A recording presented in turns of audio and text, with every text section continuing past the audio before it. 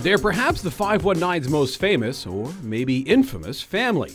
Whether it's from books, movies, television, or elsewhere, just about everyone in the area and outside of the area knows something about the Black Donnellys. In this two-part series, the 519 podcast examines their story, how everything happened, whether this was some vigilante justice for people who were running afoul of the law, or is this violent anarchy? Was this a family murdered by a drunken, pitchfork-wielding mob?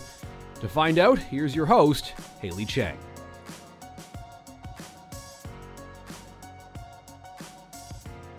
When the Donnelly family arrived in Canada from Ireland, they arrived in the country during one of the more lawless eras in our history. The legal system was set up in a way to protect primarily personal property. Assaults and other serious crimes usually meant fines for the perpetrator, if that. Stealing chickens or cows from a farm, however, could have meant a long stay behind bars. All of this is to say, with the Donnellys being known for being Lucan's most prominent outcasts, they were really just another tough, fighting family from that era. To this day, the Donnellys' reputation is one that for most people is a negative one. Many know them as the Black Donnellys because of the way they've been portrayed in pop culture. But how much do we really know about the Donnellys, and how much is just local lore? This is Thomas Levesque, Museum Supervisor and Treasurer of the Lucan Area Heritage and Donnelly Museum. So the Donnelly family were a family of Irish migrants who came in 1841. Back in Ireland at the time, it was the landlord system, so a lot of Irish, especially Catholics, didn't have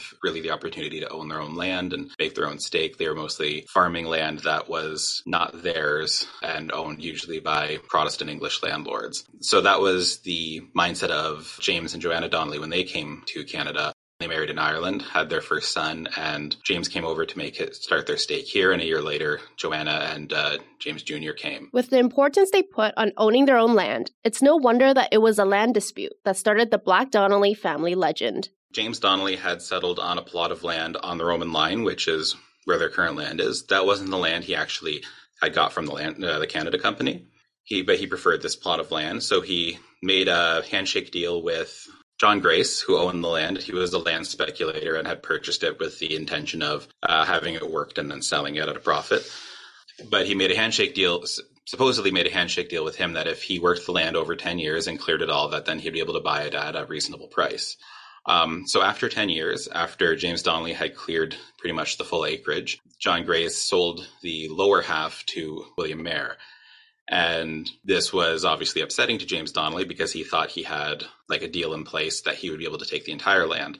But he didn't really have any right to it because he had only had a supposed handshake deal. There's no proof, nothing in writing. He eventually tried to do a swap to protect the northern half because John Grace was planning on selling it to William Mayer later on. And his plan was to trade another portion of land that he had claimed but didn't actually own. And the seller that he had in mind was Patrick Farrell. And the idea was, here, I'll trade this piece of land, which has a seller, so you'll get your money, and I'll keep my northern portion of the land that I worked and lived on for the last 10 years and built my family on. But as soon as Patrick Farrell found out that he didn't actually own the land, and so he couldn't actually buy it from him, he backed out, which caused a lot of heat between the two of them. And Grace obviously had no interest in the trade after that. So James thought that his fortunes were done and he was betrayed by Farrell and betrayed by Grace. With the feelings of betrayal, the dispute came to an eventual confrontation in the process of clearing John Grace's land. It was hard to clear the land by yourself, so men would kind of get together on weekends on different portions of land and help people kind of clear sections while they had a whole bunch of manpower at once. Usually whoever was running it would supply lunch and a whole lot of alcohol. And for having some men who don't like each other, the alcohol wasn't a great addition. Farrell was drunk and kept antagonizing Donnelly, who had also had some to drink. Eventually, they got into a scuffle. Witnesses say Farrell took a swing at him with a stick, and so Donnelly in his anger, took a handspike and screamed, "I'll murder you," and hit him on the head, and would be a fatal blow. He eventually died a day later at his home, and Donnelly went back to his home expressing nothing but regret and fear. He claimed he had no intention of actually killing him, and it was all on rage, but, that's one man's word. So that kind of set things off where, though the Donnellys did get along with a lot of people in the community, there was this stigma associated with the family. James was arrested and convicted for the murder. He was sentenced to execution, but that was later commuted to a lesser sentence after Joanna ran a petition around the community. For the 7 years that James was in the Kingston Penitentiary, Joanna raised their 7 children alone. The kids grew up with a lot of teasing and taunting about their father and what he had done, and that kind of formed a bit of their, rough and tumble fighting attitude because they wouldn't really stand for being insulted, and they were often teased.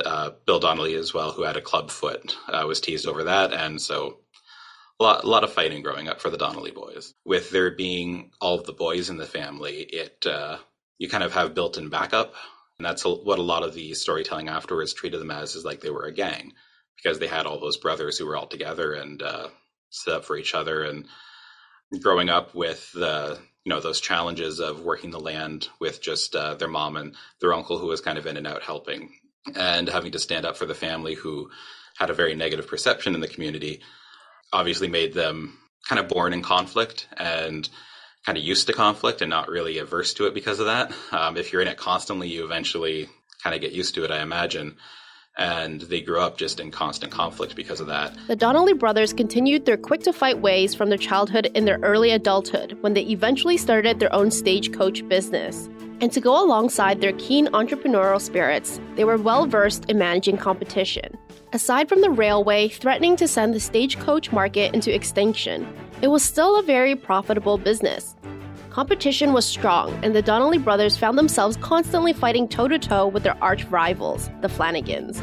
Both stagecoach companies took competition to another level, burning each other's stables, feeding each other's horses, and running each other off the roads. Yeah, the biggest one and it was kind of the most consequential, was when the Flanagan stage drove Tom Donnelly's stage off the road, and man ended up getting mangled in the wheels and the reins of the horses and killed. That really brought a lot of dark attention towards the Donnellys. And as much as, it was mostly the Flanagan's fault, but Tom Donnelly didn't back down from the challenge on the road. It's something that kind of affected the public perception because it was such a brutal death, and it was an innocent who had nothing to do. It wasn't somebody in conflict with them or anything like that, but it was an innocent man killed. The Donnellys were hell on wheels, cementing the poor reputation they already had in their community.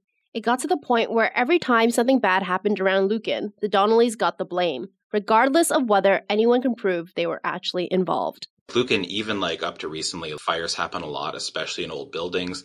Like those old barns are tinder boxes. So it became a thing very common where when there was a fire, it was the Donnellys. It wasn't helped by reports that Robert and Tom Donnelly drunkenly tried to burn down the opposing company's stables, which are actually just across the street and still standing here in Lucan, but wasn't able to get the straw lit.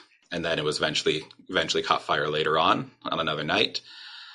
So things like that don't help their case. So it became very easy for the community to believe when things happened that it was the Donnellys getting up to trouble, or the Donnellys trying to intimidate somebody, or the Donnellys trying to get back at someone, when a lot of it was likely just, happenstance and unrelated to the many other things the Donnellys actually did. But it becomes easy to scapegoat people when you create a reputation like that. It got to the point where people in Exeter, which right now is a 20-minute drive away, but was, a longer stagecoach ride. If there was a fire in Exeter, people would say, oh, it's those damn Donnellys, they must have done it. Things like that. So their reputation ballooned. And even though there were a lot of people who were friends with the Donnellys, there were a lot of people, and tended to be people with a little more power, who liked them less. And that's kind of where things started to shift, is the people who didn't like them tended to be people with positions of power. And as much as they did a lot of very rough and awful things, their reputation was probably a little bit bigger than they actually deserved. What enraged the community was that even when the Donnellys were caught red-handed doing these rough and awful things, they always found a way to avoid any sort of consequence.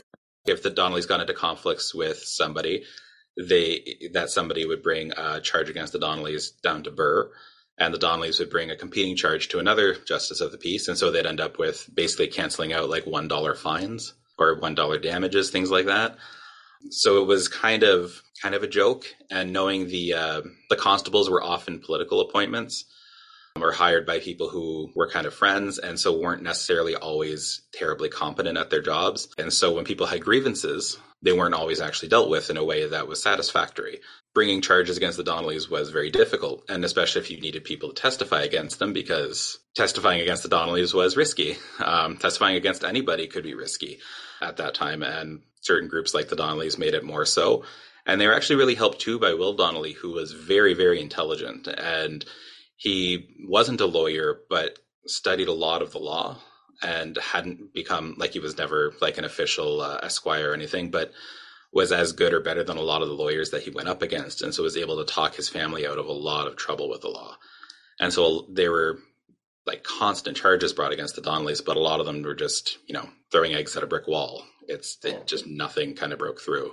Of course, the people in town were frustrated that the Donnellys could routinely avoid responsibility for the crimes they had committed. The law was supposed to keep the peace in Lucan, but it simply wasn't effective. And so, in Donnelly fashion, they continued to find ways to add fuel to the fire. Lucan was a very, very violent town at the time. The Donnellys had a lot of friends amongst the community. They were friends with people on the Catholic and the Protestant side.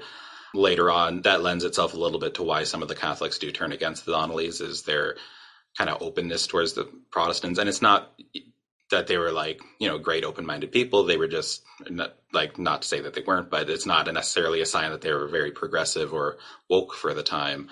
But they made friends with who they made friends with. They did business with who they did business with, and that was their primary goal. It came to the point where the community had enough, both with the crimes the Donnellys actually committed and the ones they were blamed for but may not have even done. They decided to take justice into their own hands, all beginning when a new priest came to town. The new priest coming in, Father John Connolly, didn't help matters because he came in thinking, they brought him in specifically to try to cool the town down because it was such a tinderbox and such a hotbed for violence.